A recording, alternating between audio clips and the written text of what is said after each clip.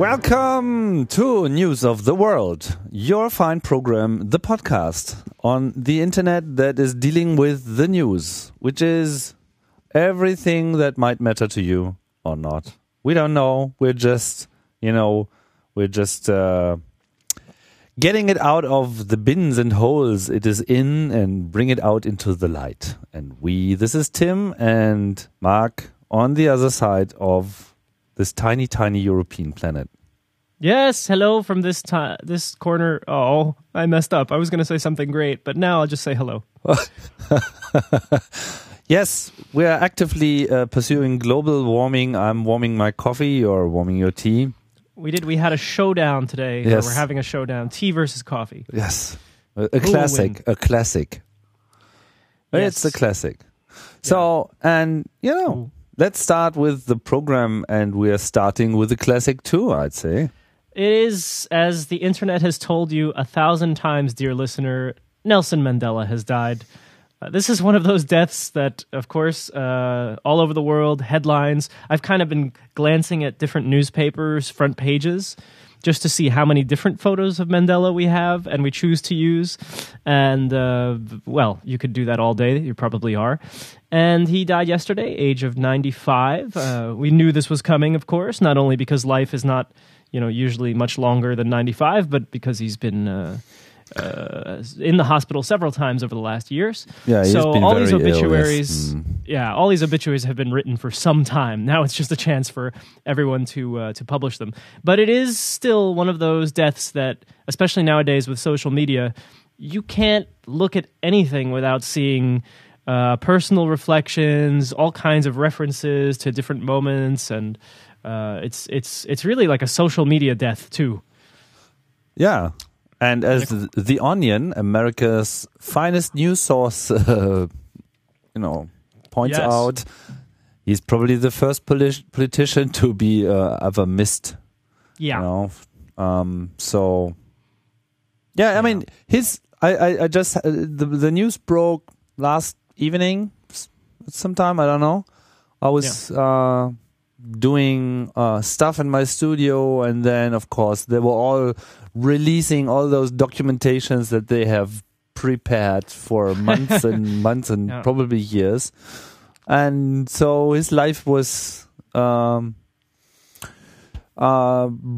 to me once more, and it's really a very, very interesting story on so many levels. A guy, true revolutionist, also sort of a terrorist, who was actually approving of, not only approving of, but also planning terror attacks on the South African government at these times. But then also this classic turn of events when the President de Klerk finally found out this is not going to work out, and was actively looking for him, talking to him, and after half a year releasing him from prison, and 3 years later he was the president of South Africa.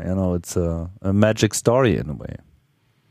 Yeah, and once president, and even after being president, I mean, I like people, especially after their presidencies in general, but Mandela was already someone quite outspoken, quite different, and very brave in a world of politics that you can rarely be brave in.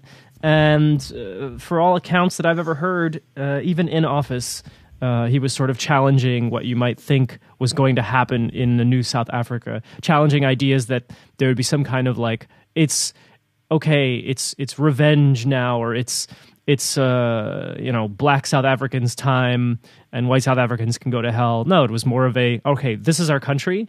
We have to move forward. We have to, take into account what's been going on here, and that things have to change. But at the same time, this is for everyone. This is this multi-ethnic, multi-racial, multi-everything South Africa. That was the dream anyway, and he was working for it. Maybe one of the last presidents in South Africa to work for it. Maybe the only. Yeah. I mean, it was probably, it was not the only revolutionist who was then president after. There was Václav Havel in Czechoslovakia. True. In Poland. Lech Walesa. Lech Walesa or Valenza, that's how they say. So, but in a way, he was very different, as he was very, very, very forgiving. He was really not trying to seek revenge, and go after everybody, but basically he was offering the white minority, freedom in exchange for peace of mind. Once you there's this one case where he was offering no punishment at all, whatever they did before, as long as they publicly say that they did it and they're sort of regretting it. Not everybody took this route, but there was one minister who was actually behind lots of murderings of people, and in the end he came out publicly and said, like, this was a bad thing to do. I apologize. Actually washing the feet of the women of those who died, very dramatic. And this was part of Mandela's policy, and in that sense, it's part of his legacy. Yeah. Yeah, and all the choices of media sources, I've been looking through a newspaper I don't read every day, but the Mail and Guardian from South Africa, and they have so many, obviously they would, so many different opinion pieces, people sharing experiences, it's and a huge collection of photos. So if you can get your hands on it by the time you hear this recording, the Mail and Guardian today, even digitally, there's lots of cool and interesting stuff. So that's going to be on the radar for probably at least, 24 to 48 hours, all over the tweets and so forth. And hey, that's our right as people who admired him, who liked him, who maybe even some who knew him. So there is that. Had to be at the top of the news list, obviously. And I will be doing a South Africa Film Festival at my house. I think we'll watch Cry Freedom and Invictus, and we'll play the South African national anthem because it's a great song, and all these little tribute things. Yeah, it's a really good song. Play the South African national anthem if you haven't in a while. It's good. Okay, speaking of presidents, let's have a look what the other presidents in trouble are doing these days. This one broke yesterday, although it's been broken for a while. We're talking about the Central African Republic, or CAR, if you like cars. I heard about this first through social media, actually, because I have friends working as aid workers in Bangui, and I heard right away that everybody was on lockdown. And this is because there have been attacks by Christian militias who support the ousted president. We reported on that here on News of the World some weeks ago. And they're going against not only the government, but Muslim militias. At least in the press, this is really framed as a religious dispute. But not only that, because both sides claim that there were atrocities committed against them. So both sides feel a sort of, empowerment, they deserve revenge and so forth. So there's armed battles going on. Early estimations were that 100 died in Bangui, in the capital, but now I've seen even higher. So what happens is the French military arrived. Man, the French military is busy these years. And basically the president of the Central African Republic requested this assistance. And François Hollande gave a speech yesterday saying, we're going, and that he's going to double the amount of troops. So it's 600 as of yesterday. It's supposed to be 1,200 by the end of today, maybe. I don't know how fast they can move. And according to my sources in the capital, it's already calmer and calmed down.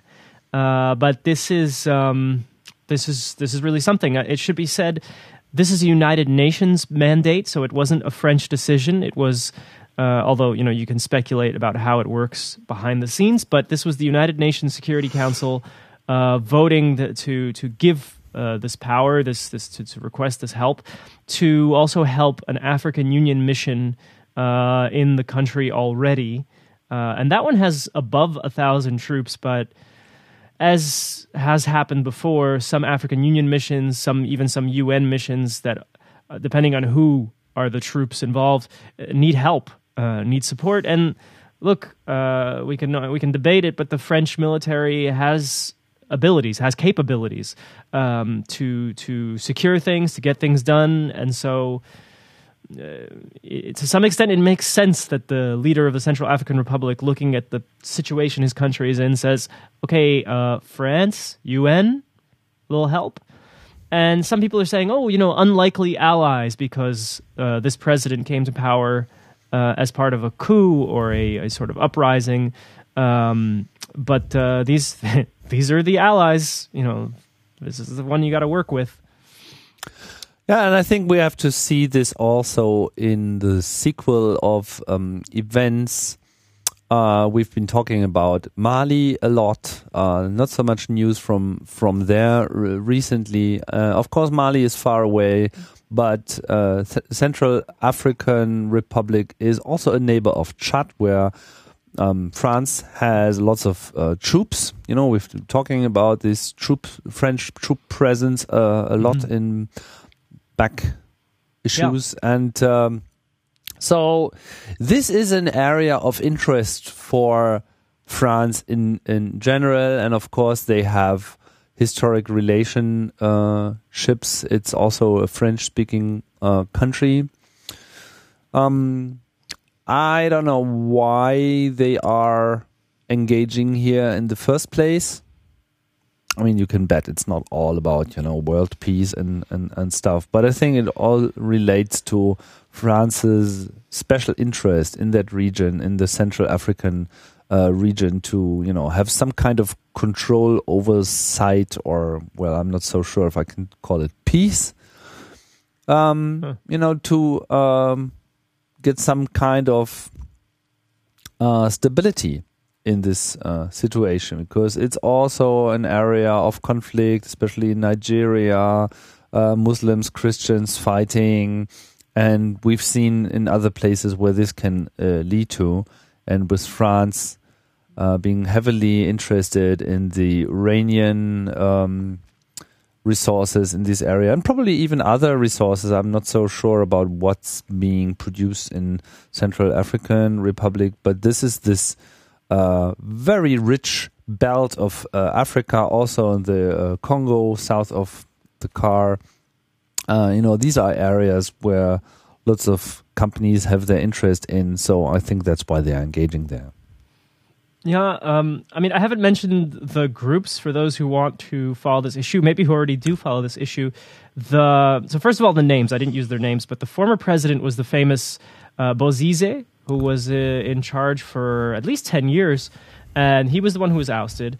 And you have the new president, Jotodia, who is said to be part of this Seleka group of rebels. And that's the thing. Seleka used to be considered an enemy, or at least not an ally of anyone outside of their small group of militia in the country.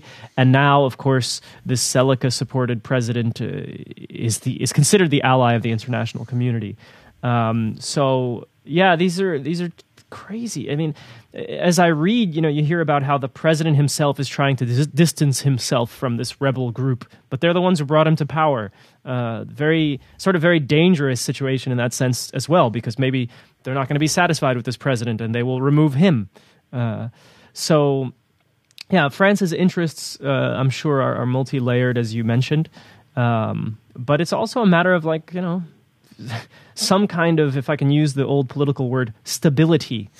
It may not always be democracy. It may not even have come, it didn't come via the vote, but maybe it's a government that can manage the country and allow people to live and not destroy. But that is not even clear now. Yeah, I mean, the minimum is that at least you know who the bad guys are. Because if a country is getting to a point where you don't even know who are the fighting forces here, that's where things get out of control, like in Somalia and so on. Yeah, and so I mean, this issue will continue. You'll hear more, especially as France stays for some time. I don't imagine them leaving in a week. And I appreciate getting updates through a number of my friends who work for Doctors Without Borders, who are managing a lot of the sick, and they were the ones actually who reported on the deaths quite early. So there's a lot of NGO workers in country already handling things like food and medicine. So we'll hear more. Staying on the issue of, well, actually, today's theme might even be protests, actually. It's all protests in different places. None as crazy as what's happened in Car, but let's go to Thailand.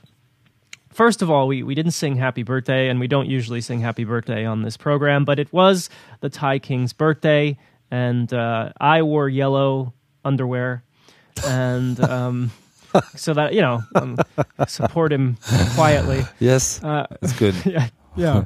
But these protests, they've been going on for years, ever since Thaksin, the old prime minister, millionaire, football owner, investor, ever since he was kicked out and then somehow didn't get prosecuted. Well, there have been a lot of angry protesters.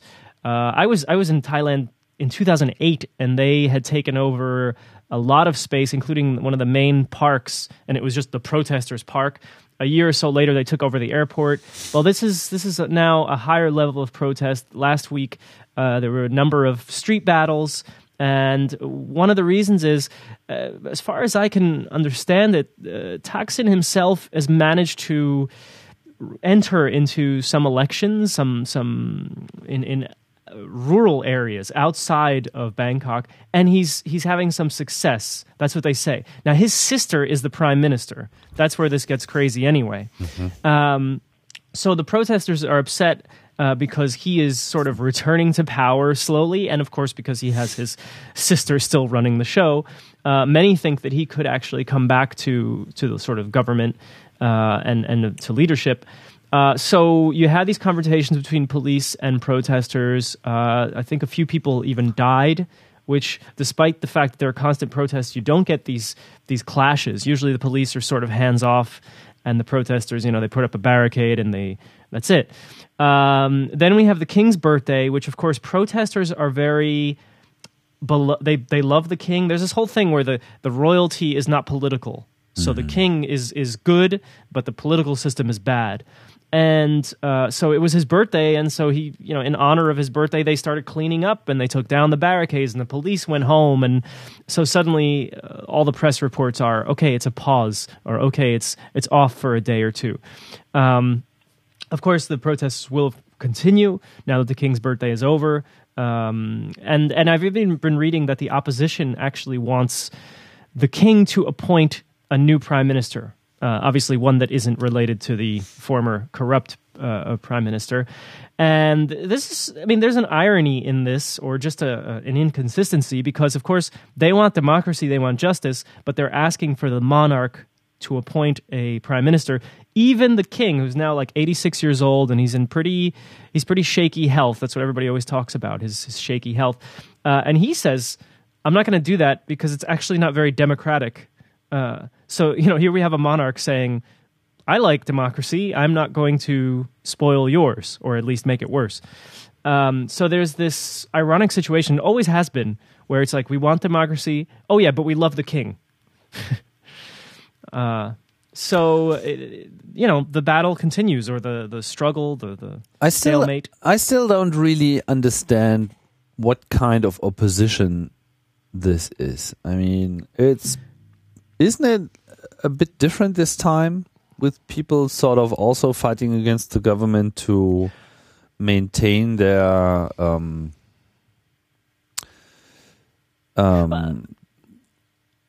Can you explain what your understanding is? What kind of opposition this is?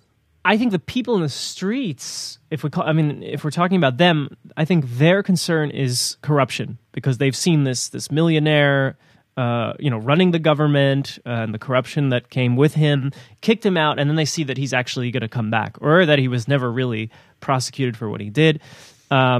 And they say he runs the country via teleconference from Dubai. Ooh, maybe something for me to do when I'm in Dubai. Try to go see rule the country via Skype. Well, we're almost ready for that, Tim. We could run a country via Skype.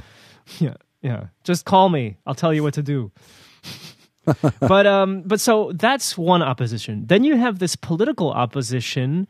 And that's one I can't really explain because I'm surely not educated enough. Because, they want their people in office. They would claim that they are more democratic, that they're representatives of the people, and that the current prime minister, she's not, this is not a democratically elected person. This is not this is part of the corruption.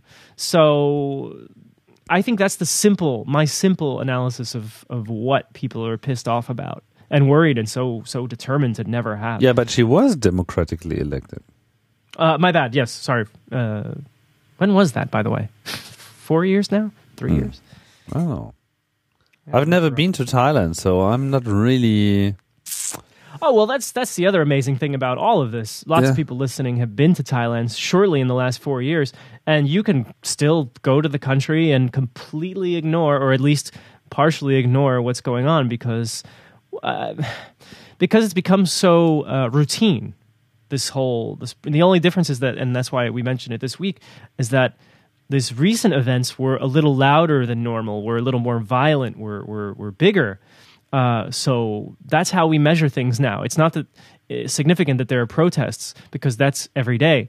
But now it's significant if there are more protests, if they go to a different location, if there are more battles in the streets, and surely if lives are lost. But it's weird what we now consider as significant from Thailand. Protests themselves, not significant anymore because they have these huge protests all the time. So I wasn't really following the news here too much, but my understanding was that it's also about some people losing their privileges now that are on the protest side. So it's not the typical small guy versus the big government thing here. We'll follow the news closer in the future so we can discuss more. But let's move on to the other protest. Okay. Well, that one, I think a lot of people have noticed even more so than the Thai ones. And we're talking about the Ukraine. And this one has always been tricky. The Ukraine, for me, is a difficult country for me to understand. Maybe I haven't read enough over the years. But basically, you've surely noticed huge street protests. One estimate last week had 350,000 people taking to the streets in Kiev and barricading the center, or at least this section of the city, from police access, from, I don't know, anybody. And the story is that, let's see if I get this right, it started as a small protest, or what some press call small, a protest against a government decision to pull out of a trade agreement. And apparently this trade agreement would have meant closer ties to the European Union. Yes. And so by pulling out of the trade agreement, everybody interprets this as getting further from the European Union and of course also as, if you want to take it to the other side, closer to Russia, closer to Putin. I checked the Russia Today headlines now. This is an ongoing debate about how good Russia Today is, how objective, if you want to use that word. And I do see that yesterday headlines are provocateurs protest, radicals are hijacking the Ukrainian demonstrations, and trying to pin this as some kind of radical action, some kind of crazy people action. But protesters have taken over City Hall a few days ago. I have a reporter friend who's there. He was in the building. He found it to be quite amazing and says it's very inspiring.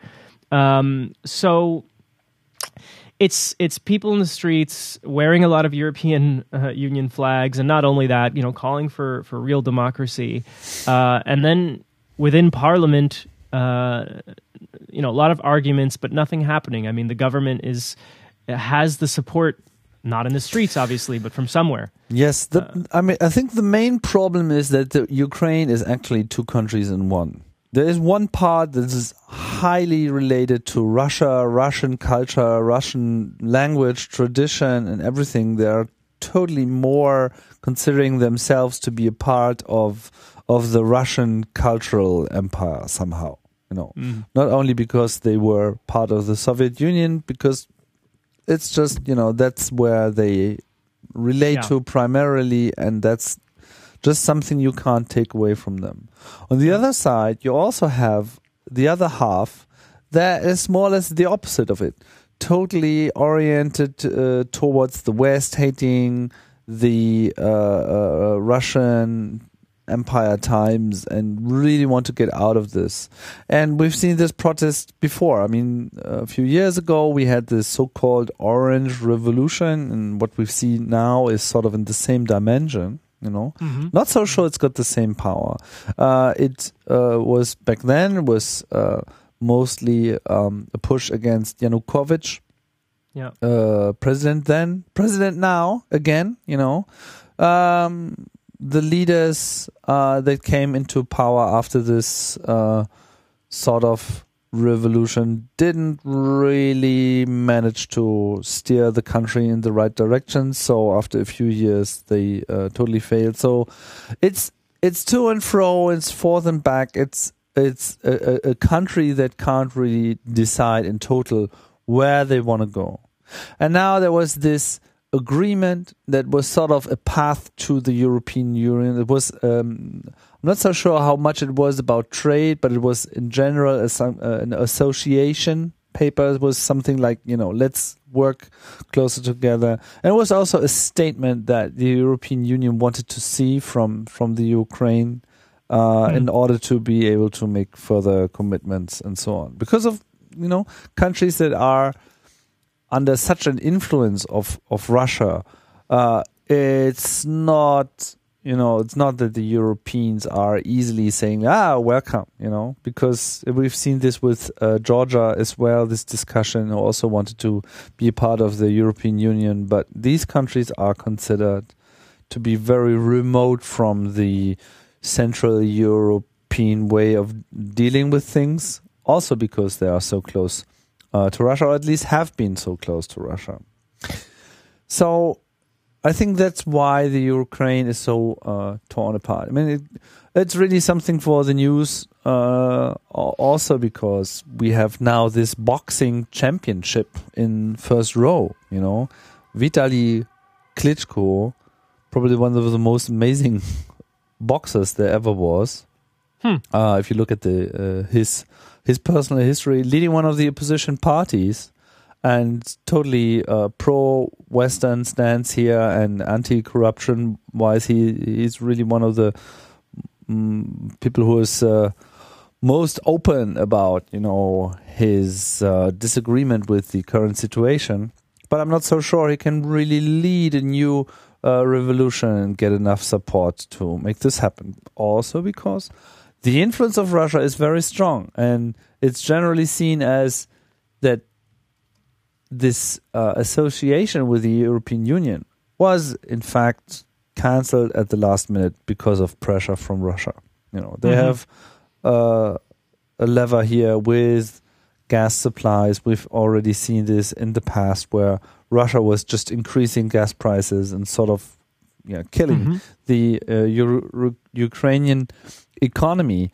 And so they are helpless in that sense, and they can't really agree on if they really want to jump ship and go over to the European Union and say, like, help us to withstand the pressure from Russia.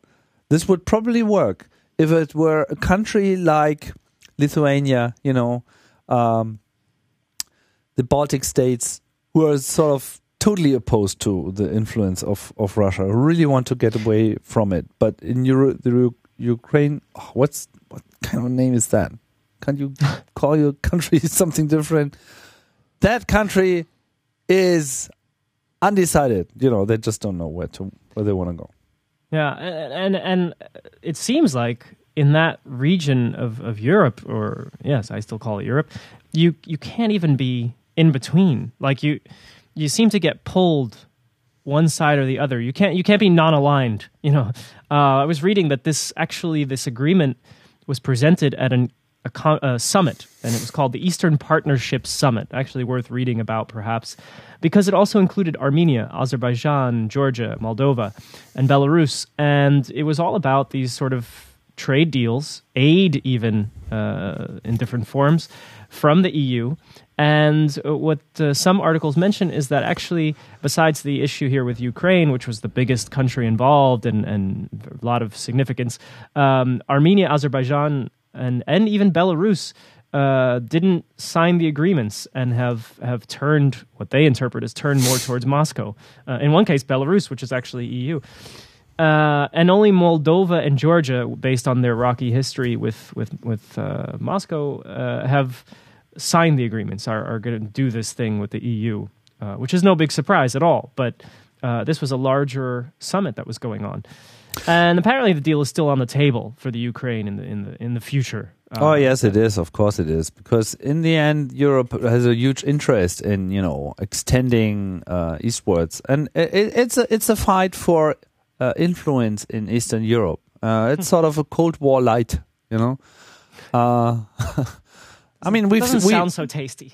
No, and it's not tasty. I mean, we've all seen how Russia has developed in the last years, and it's not a very nice development.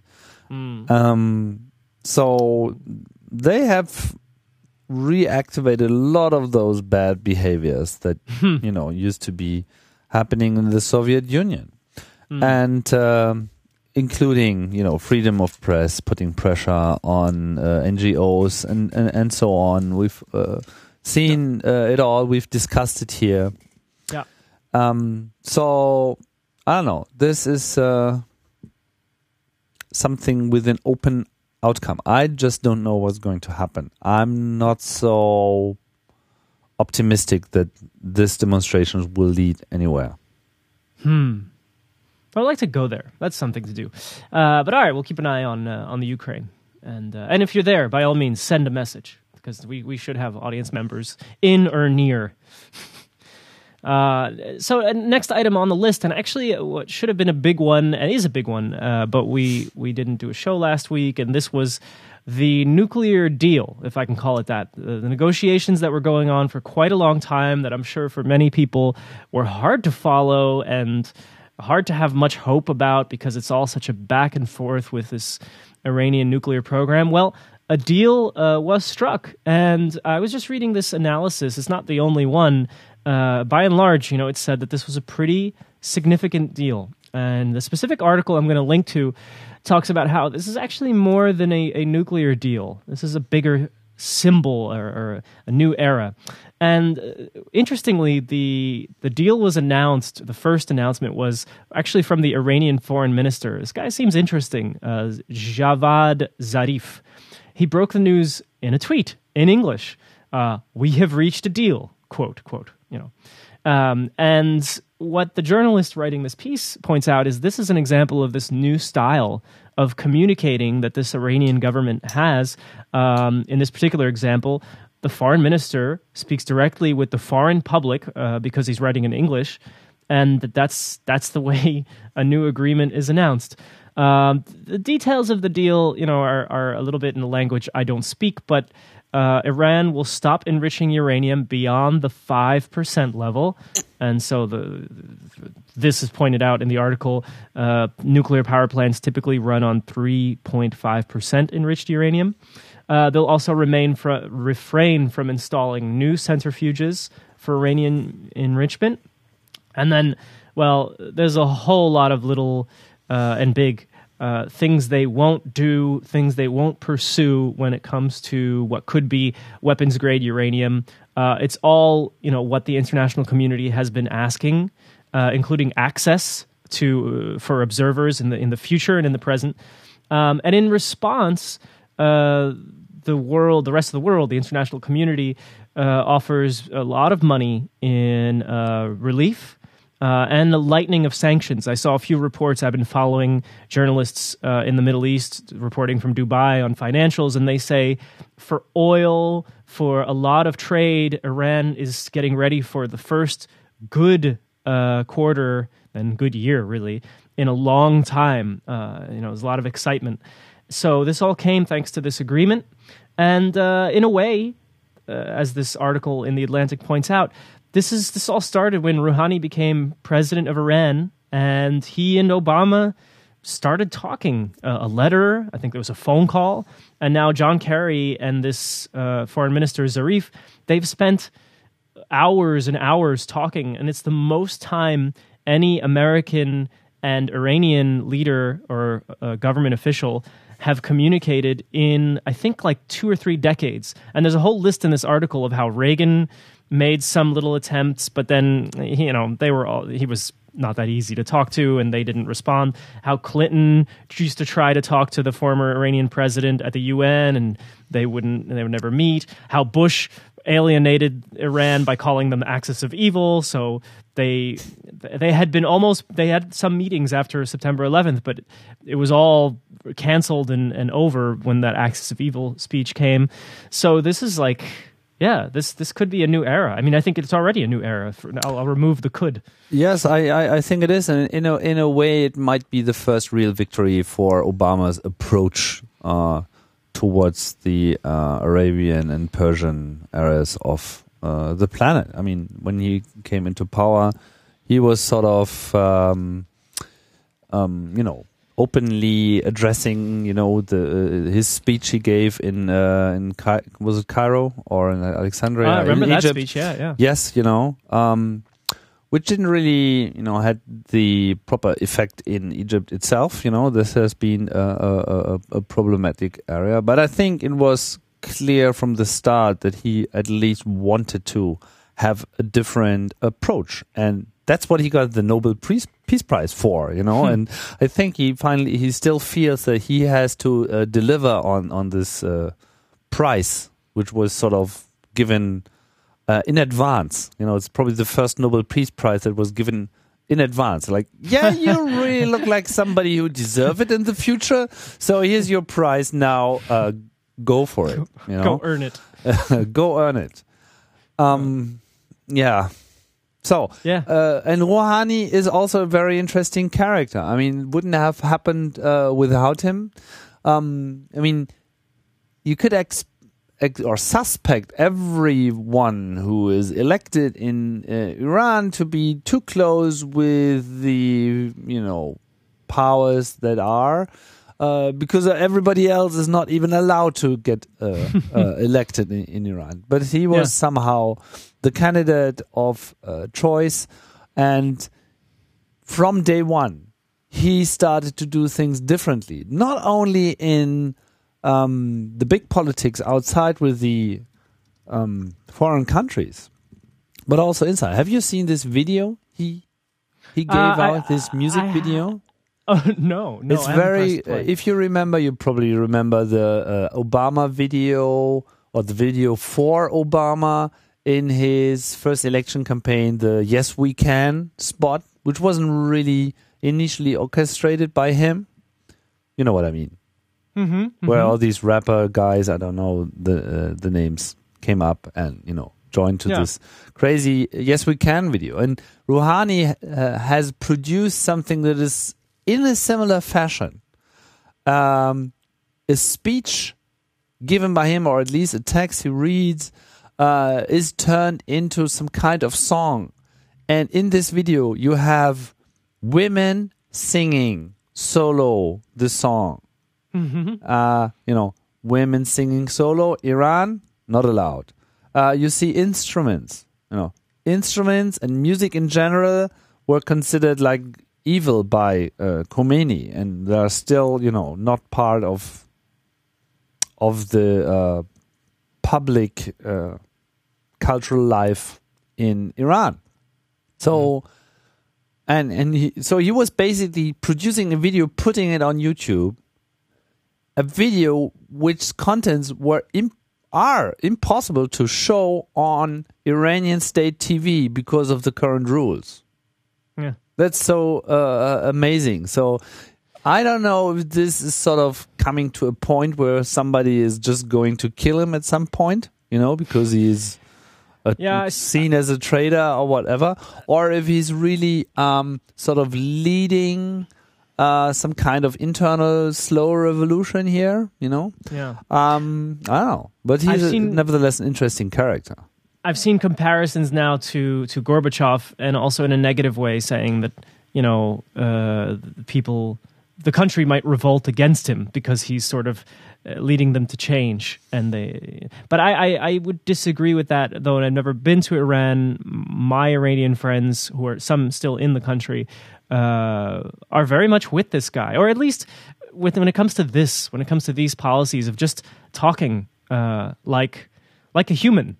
Instead of like some powerful, Ahmadinejad, so much pride. He couldn't answer a question without mixing so much pride and toughness. Just like Bush, they were so similar in that sense. Yes, always calm and wise, trying to be wise. And religious, deeply religious. Ahmadinejad is, what's this group called? These crazy guys who are dreaming of the return of the prophet sometimes and so on. I mean, it's like... I don't know. He was... Oh, yeah. Well, right. More those guys. Yes. He's a crazy guy. I mean, Rouhani is really more down to earth and totally in the context of modern times. You did remind me of something. You were talking about what's things that are not allowed on Iranian television that are being put out by this government or related to this government. I don't know where the article went. I came across it and then lost it. But apparently, Rouhani, the president, is himself tweeting, but Twitter is blocked in Iran. Yes, also Facebook and so on. I mean, that's exactly the craziness. So he is sort of pursuing a public life on the internet that is officially invisible. Yeah. I'm pretty sure people still find their way towards these resources, but right, exactly. He's somehow working against the current situation, and I don't understand what this means. If this means that he is sort of accumulating resistance in the current regime that is going to kill him at one point in time. I mean, not probably physically, but politically. Or if he's already sort of leading the pack here and is already demonstrating change that is about to come anyway in Iran. We just don't know officially yet. No. Well, I think he's still got plenty of time and I think this is good for Iran. I mean, and I think people will feel it. That'll also be interesting. Sanctions are relaxed. Aid is coming in to some extent. Economic activity is going to get better. So this has that old, what was the old expression? It's the economy, stupid. Well, I think he's going to have some more public support because if life in Iran gets a little better, well, great for him and for the country. So interesting times and a very significant agreement. Yes. Yes, may you live in interesting times. Iranian interesting time. All right, let's go to Switzerland. This one, a small story that, I don't know, piques my curiosity, gets my attention. This was over a week ago now. There was a referendum in Switzerland. Probably lots of Swiss listeners could further develop, and by all means, you're welcome to in the comments. Help us out. But there was a vote, and I don't know what the name for this policy is, but it's the 12 times policy. It was an initiative apparently proposed by the Young Socialists. I'm impressed that the Young Socialists are powerful enough to get an initiative on a national ballot, but okay, they did. It would have put a cap on executive salaries, preventing them from going above 12 times that of the lowest paid worker, I guess, in that company. And let me skip right to the result. Of course, the referendum saw 65% against the plan, 34% in favor.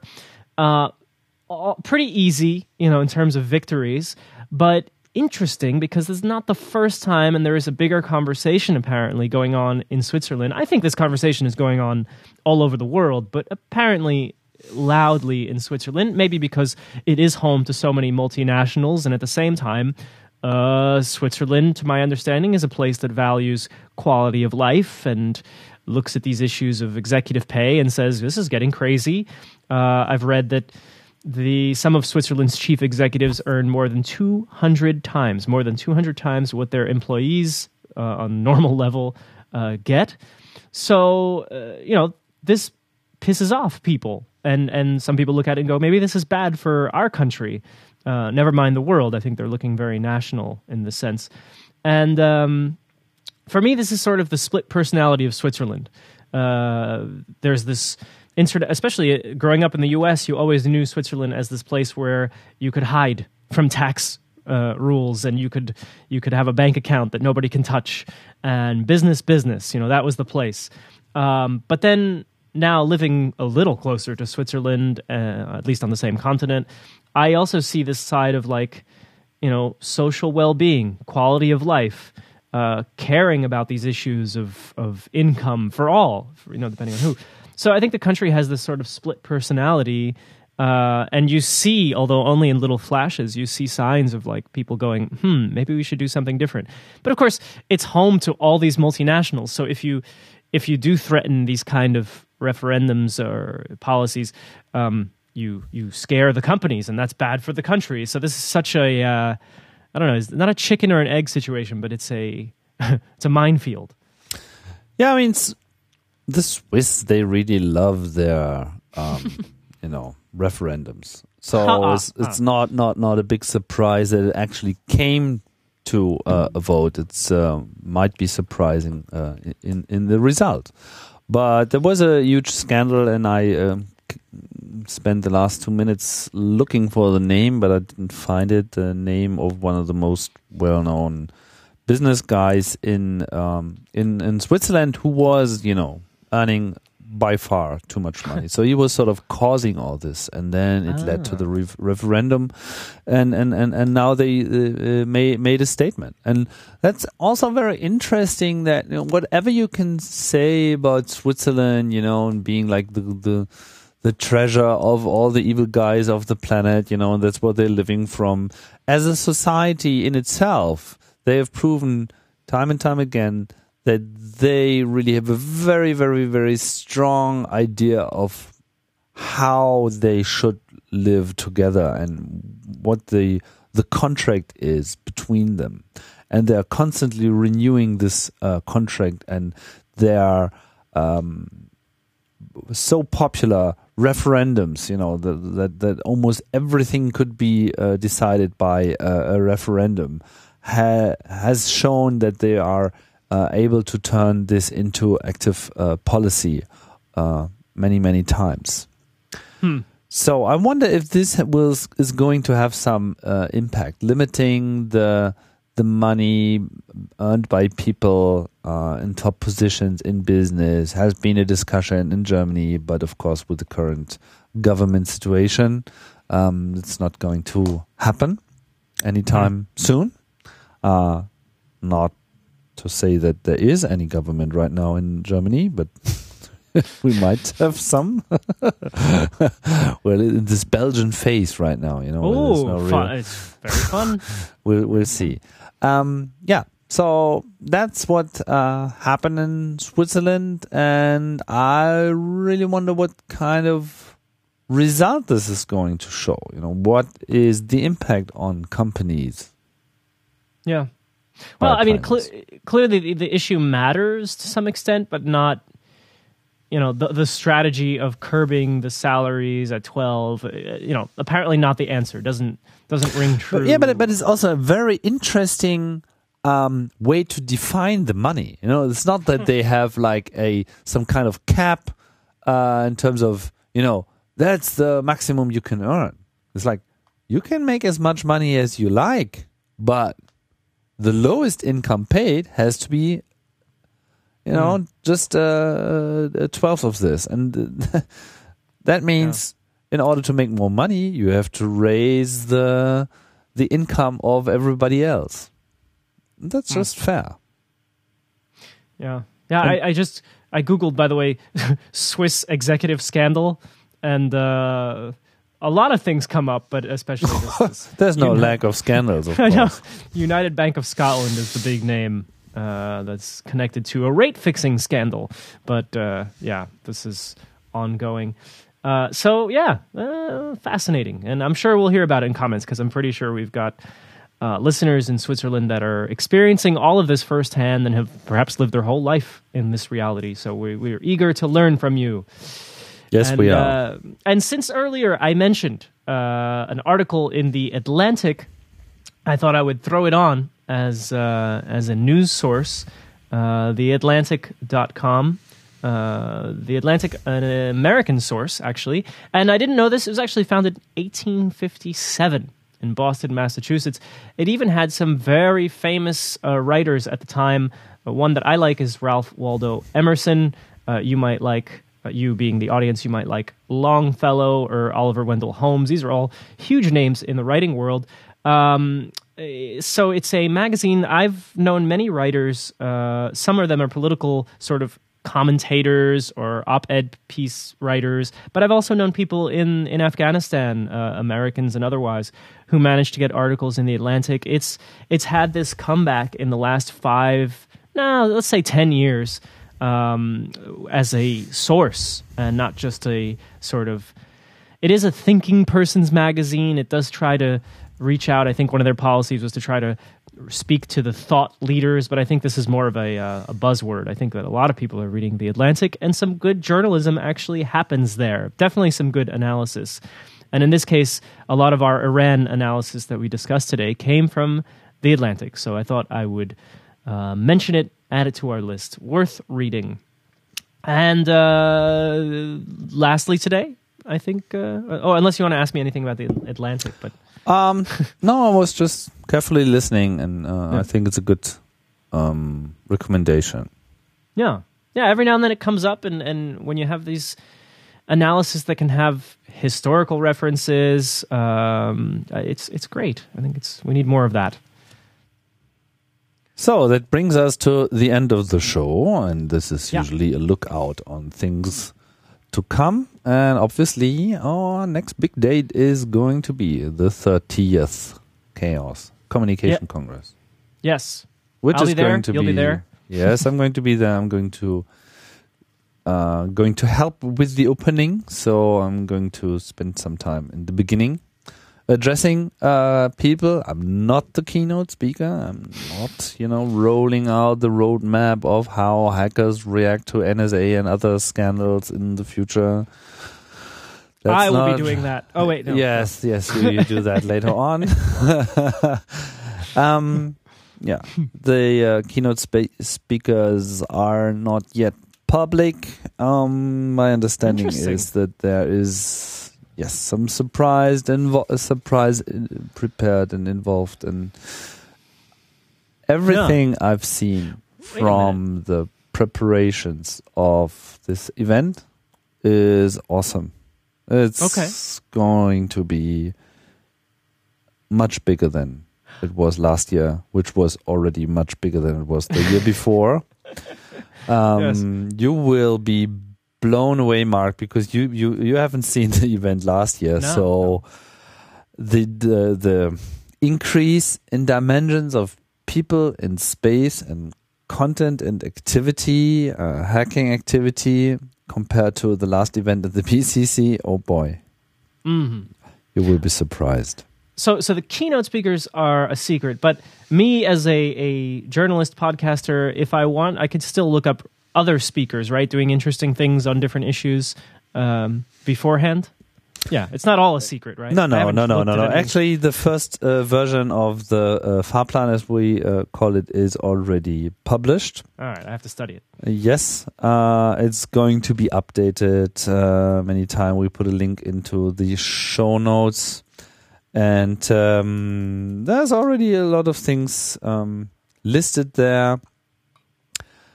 It's 4 days, it's 4 tracks, it's going to be a lot. And for those who are not planning to go there, although I would really strongly encourage you to consider this if this is a possibility for you. But the network is going to be very robust and cool this time again.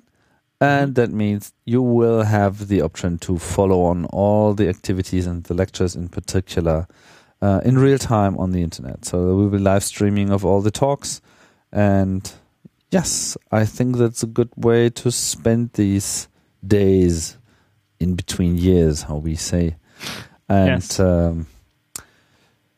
And it's 30. I mean, it's big. It's the number 30. It's big. It's the 30th. It's an anniversary. It's a lot of things. And it's probably sort of also the year where all those things happened that the CCC has been talking about for the last 30 years from the get-go. Mm-hmm. You know, all those paranoia sort of came true. Yeah. And it's worse. Amazon has drones. The CCC had drones a decade ago. Yes, we're always Delivering. first. But sometimes it does not really feel good if you know all your predictions come true. Right. Yeah, well said. All right, well, plenty more and still some time to come before then. So, Yes. So everybody who is coming, you can visit us. We're going to have a podcasting den, a big den at the Congress. We're going to have our daily live show, 2 hours a day, a magazine in German. There's a stage. We're going to have some workshops. The Podlove community is there. People programming.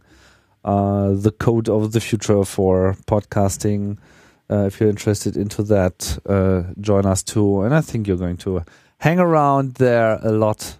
For sure. We also provide space for podcasters to record their shows and so on.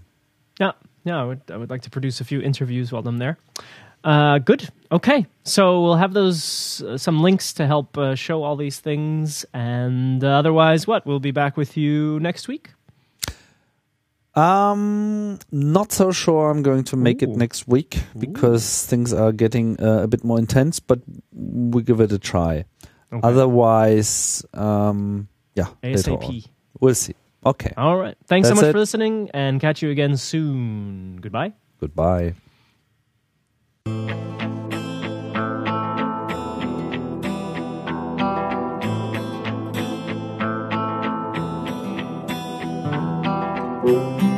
بگذاریم که فضا و فرصت خدمت برای همه ایرانیان که دل در گرو این مرز و بوم دارند باز شود. بگذاریم که شایستگان به ملت خدمت کنند. بگذاریم که سینه ها از کینه ها پاک شود. بگذاریم که آشتی جای رحم و دوستی جای دشمنی بنشینید. سرنوشت هر ملتی به دست خودش است. بگذاریم که اسلام با چهره رحمانیش، ایران با چهره عقلانیش، انقلاب با چهره انسانیش و نظام با چهره عاطفیش همچنان حماسه بیافرد و یخلق النصر یوم افتخار اخیر آن را هیچ کس به نزدن شاهدگذاری نکرد. مسلمان ها شما قوی ترین امت دنیا هست. من سنگینی بار این رأی و این تنفیذ را احساس می‌کنم و تنها به خدا پناه میبرم. خدا کمکت کنه. فردا حتما روشن. از آن دستگیر بنده نواز خالصانه و خاضعانه درخواست میکنم این بنده ضعیف خود را از شر کبر و غرور، حرص و بخل و حسد وارهاند. خداوندا به تو پناه میبرم. خداوندا به تو پناه میبرم.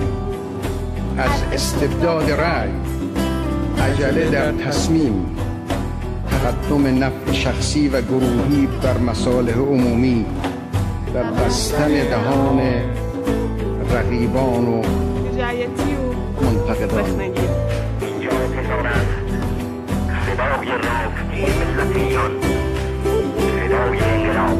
توجه فرمایید،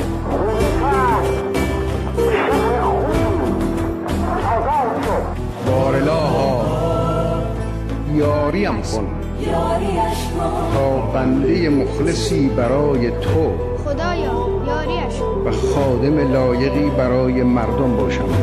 خادمی لایقی به مردمان بابا.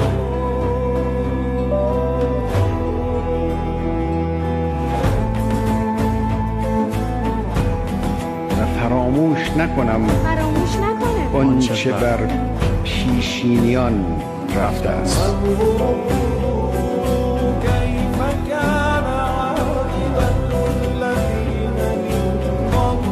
سخن بسیار است و مجال اندک، چه بهتر که سخن را کوتاه کنیم و پای در رهن همتش مطرقه راه کنه، طایر بود ای طایر بود که دراز است ره مقصد و من نو سفرم.